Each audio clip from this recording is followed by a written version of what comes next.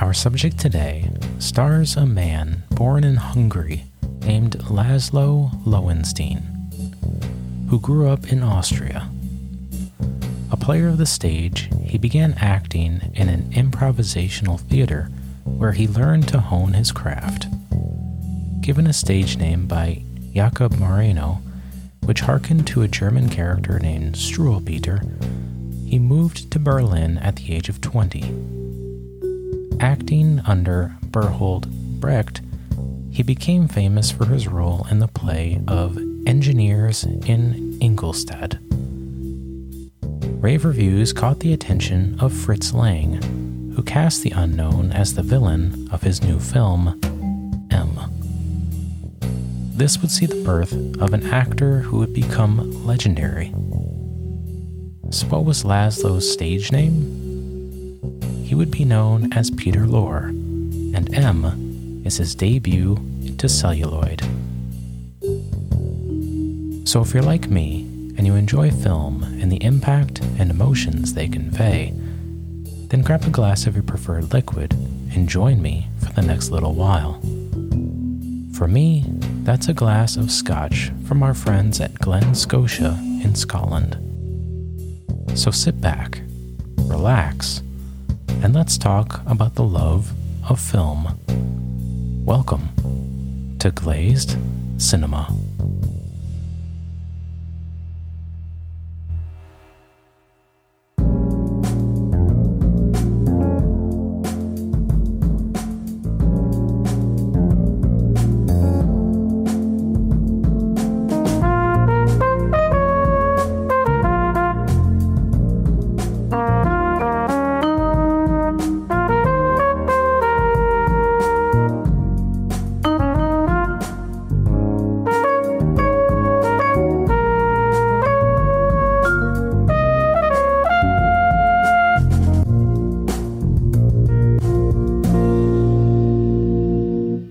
I'm excited to delve into today's subject.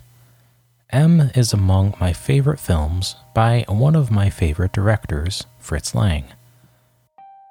If you're a fan of movies and just starting to dip your toes into the waters of film, Fritz should certainly be among the top directors to discover. Among his filmography are legendary works like the Dr. Mabuse films, The Big Heat, and of course Metropolis, to name a few. M is his first attempt at filmmaking post-silent era, and is a direct 180 turn from his previous effort of Woman in the Moon. All of Lang's films deal with social evils, pointing a finger at something that needed attention or change, and M is no different. By 1931, Lang was looking to get away from the big budget features that he had grown tired of. He instead wanted to make a film about individual people and a single crime. The opportunity would arise when a producer named Seymour Nebenzahl approached him about doing another film. Wary of producers, Lang demanded that Nebenzahl have no input on the screenplay, the editing, or the casting. After agreement was reached, Lang began working on setting his new film in motion. M is a film that depicts Berlin frozen in fear, held hostage by a child murderer. Already claiming the lives of several children, desperation has reached a fever pitch as the manhunt has reached its 8th week. With the general public rife with suspicion and tension, there are many false accusations made, leading to police roundups, angry mobs, and crackdowns. With early curfews and other measures in place, the entire city has a watchful eye on the children, making sure they are safe and watching out for any suspicious activity. A $10,000 reward is also out for the capture of the culprit, making the number of those who seek to apprehend the maniac multiply. This business has taken its toll on the police as they languish over long hours and no sleep, With underground activities and bars being randomly searched, organized crime is also desperate to catch the murderer so they can get back to normal business. Switching between several different points of view, we get a sense of how the townspeople, police, and the murderer himself are dealing with this moment of their lives. As mentioned before, Lang liked to make films depicting social evils and how we overcome them. He also liked to have messages within his films as well. We can see examples of this in movies made before and after this picture. With M, however, he wanted to make a film about a crime, a heinous crime at that. In talking with his wife and co-writer, Thea von Harbo, Lang decided that there is nothing worse than a child murderer, and landed on that as the crime of the film. While discussing actors, Fritz wanted to find someone to play the role that was fairly unassuming, someone that nobody would ever think would be capable of such a crime. In his search, he found Peter Lorre, who he deemed fit the bill perfectly. We now know Peter Lorre as the man of many faces, and someone who is known for playing villains, like in his role as Abbott in Hitchcock's The Man Who Knew Too Much. At the time of 1931, however, he was unknown to many outside the theater circuit of Germany. One thing I found in my research of this film is that Fritz Lang was a peculiar man. Seemingly amused at playing with press and journalists, he developed a reputation as not telling the whole truth. Due to this, it's hard to tell what is true fact and what is exaggeration when coming from the man himself. However, there are enough accounts of the film that we can discern what is lore and what is not. One thing is for certain, however, and it's worth talking about, is what impacted the director's view during filming. There are things we can't truly ignore, things that seep into our consciousness through osmosis. Things like our environment, society, cultural changes, and political events. At the time of 1931, Germany was a country in relative turmoil. The economy was in shatters after losing World War I, and the spirit of the population was low. In the political realm, the Nazi Party was picking up steam as shades of what was to come were beginning to emerge. Street propaganda seemed to scream the outlook of the culture, with posters like the woman dancing with a skeleton and a caption of "Berlin, your dancer is death." With all of this happening, one can only imagine what a creative like Lang must have been feeling and thinking. The film he made directly after M was much less subtle in depicting his feelings toward current events, but I'll save that for later on. With M, we also get a sense of these same mindsets. At the beginning of the film, we see and hear children playing, mothers watching over them, ensuring their safety in a troubled time. There are clothes on a line outside with windows open on a beautiful day. One mother, Mrs. Beckman, is doing chores and cooking with the windows open to let the fresh air permeate her dwelling. Soon after, another crime is committed, however, and after this we are plunged headfirst into a totally different world. A world of people panicked, streets and figures shrouded in darkness, on dirty, ill-lit streets and smoke-filled dens where illegal activity and planning is taking place. There are three main characters who we follow through the events of M, all with different motives, backgrounds, and professions. There is, of course, the child murderer, Franz Beckert. Until the middle of the film, he is known to us by a shadow, a voice, and a whistle, adding to the facelessness of fear and the ambiguity of guilt. We also follow a homicide inspector, Carl Lohman. He is the man in charge of finding the person terrorizing his jurisdiction. And then there's Schranker, or Safecracker, a crime kingpin, out to clean his streets of the person responsible for ruining his business's reputation and lightening his pockets. The two factions, being organized crime and police, trying to catch the terror of Berlin, have the same goal, but very different methods of getting there. I love the juxtaposition of how each go about planning their attack and next move. For Lohman and the police force, this involves analyzing fingerprints, using a projector and archived prints, interviewing people with like-minded rap sheets, and studying the psychology of the murderer by interpreting his calligraphy.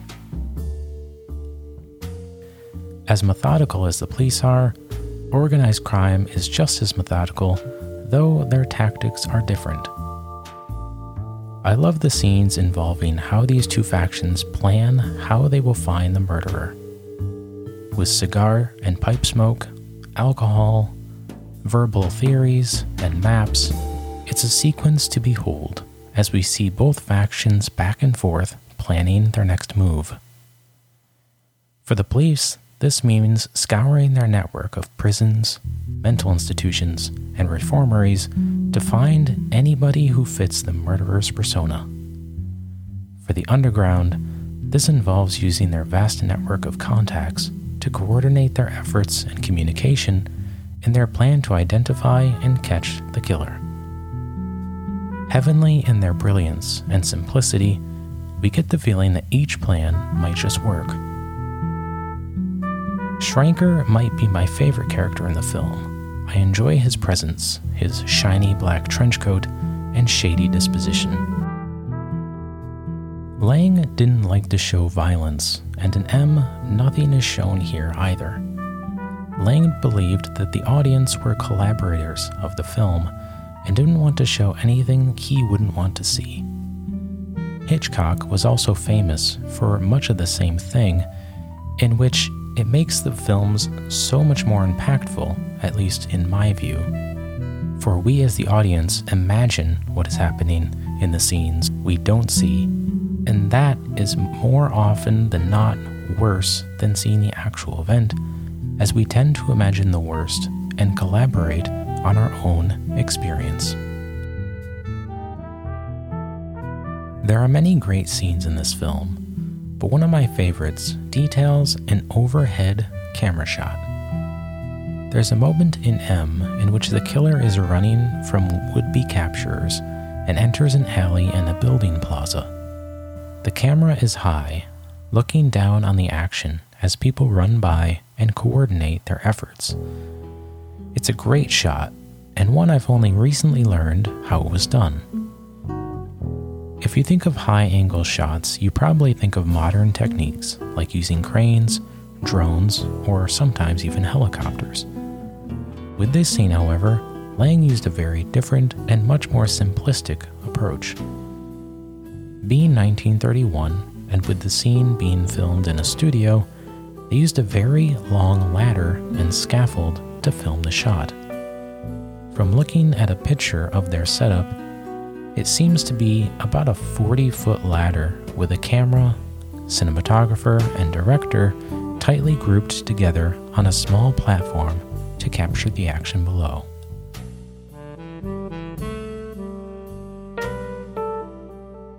M is a film that contains a couple firsts in cinema.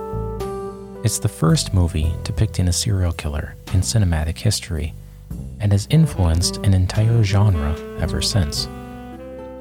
It also is the first to show a sympathetic antagonist, someone who has done bad things, but for whom we sympathize with, for he is human. From Psycho to Silence of the Lambs, the reverberation felt by M's presence is hard to ignore. With its different camera angles, shots, detective sequences, and shadow work through lighting, Of Movement would come about just 10 years later. Influenced by M and other German expressionist films, Of Movement, featuring detectives, organized crime, and the underbelly of society, it arrived in the 40s, and shades of M can be seen throughout its lifespan. It would be coined film noir, and several legendary films would arrive in its wave of activity. After M was released, Lang began work on another film, a sequel to his silent picture Dr. Mabuse the Gambler, which he titled The Testament of Dr. Mabuse. For those who are not familiar with the Dr. Mabuse character, he is an evil figure who inhabits the bodies of those with power and influence, forcing them to do his bidding. With his sequel, released in 1933, we get a glimpse of Lang's thoughts toward his country once again. Unlike M, which was fairly subtle, however, he is far less subtle here. Lang detested Nazism and languished the fact that his country allowed the rise of such a movement. There's also a part in The Testament of Dr. Mabuse in which Lang mocks the Reich as a book titled Herrschaft des Verbrechen, or Empire of Crime, is read aloud. Quote, "Humanity's soul must be shaken to its very depths, frightened by unfathomable and seemingly senseless crimes. Crimes that benefit no one, whose only objective is to inspire fear and terror." End quote. At this point, Mabuse begins whispering to take the rest of the quote on. Quote, "Because the ultimate purpose of crime is to establish the endless empire of crime, a state of complete insecurity and anarchy, founded upon the tainted ideals of a world doomed to annihilation. When humanity, subjugated by the terror of crime, has been driven insane by terror and horror, and when chaos becomes supreme law, then the time will have come for the empire of crime." End quote.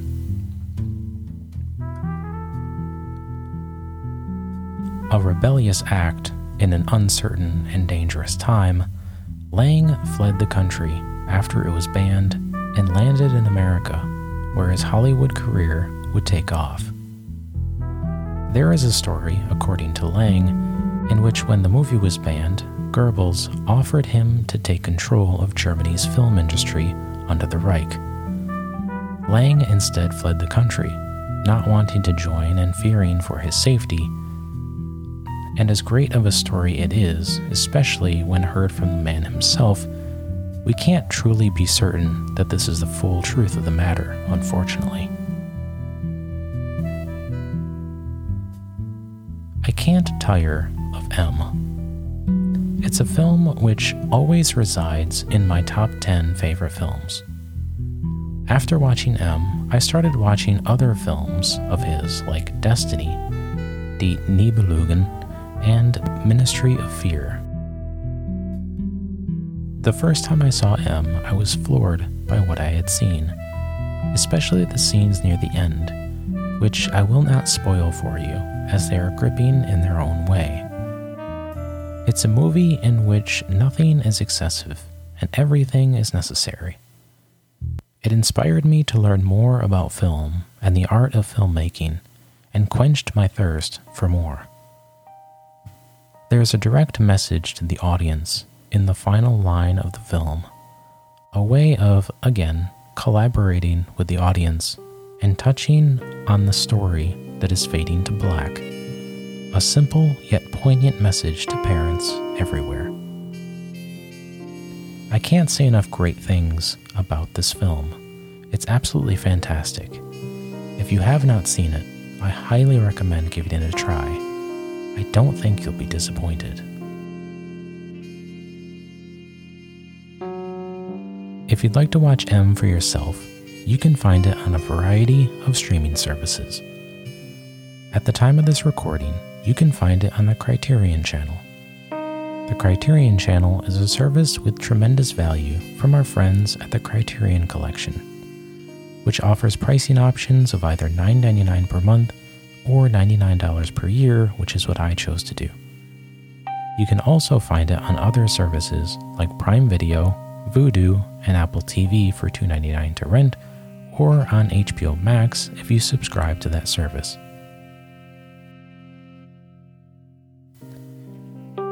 This episode was written and recorded by me, Brian Kinney, with music by Kevin MacLeod. If you like this podcast, tell your friends or follow us on Instagram, Facebook, and Twitter. Each week, there will be new content including hints about episodes before they air. If you would like to learn more about the podcast, visit our website at glazedcinema.com. There you'll find more info about the show, including a place to submit ideas for future episodes. For film fans who are hearing impaired, the blog page on our website features each episode in written form as well. As always, thanks for listening, and I hope to see you next time with another beverage and another fine film on Glazed Cinema.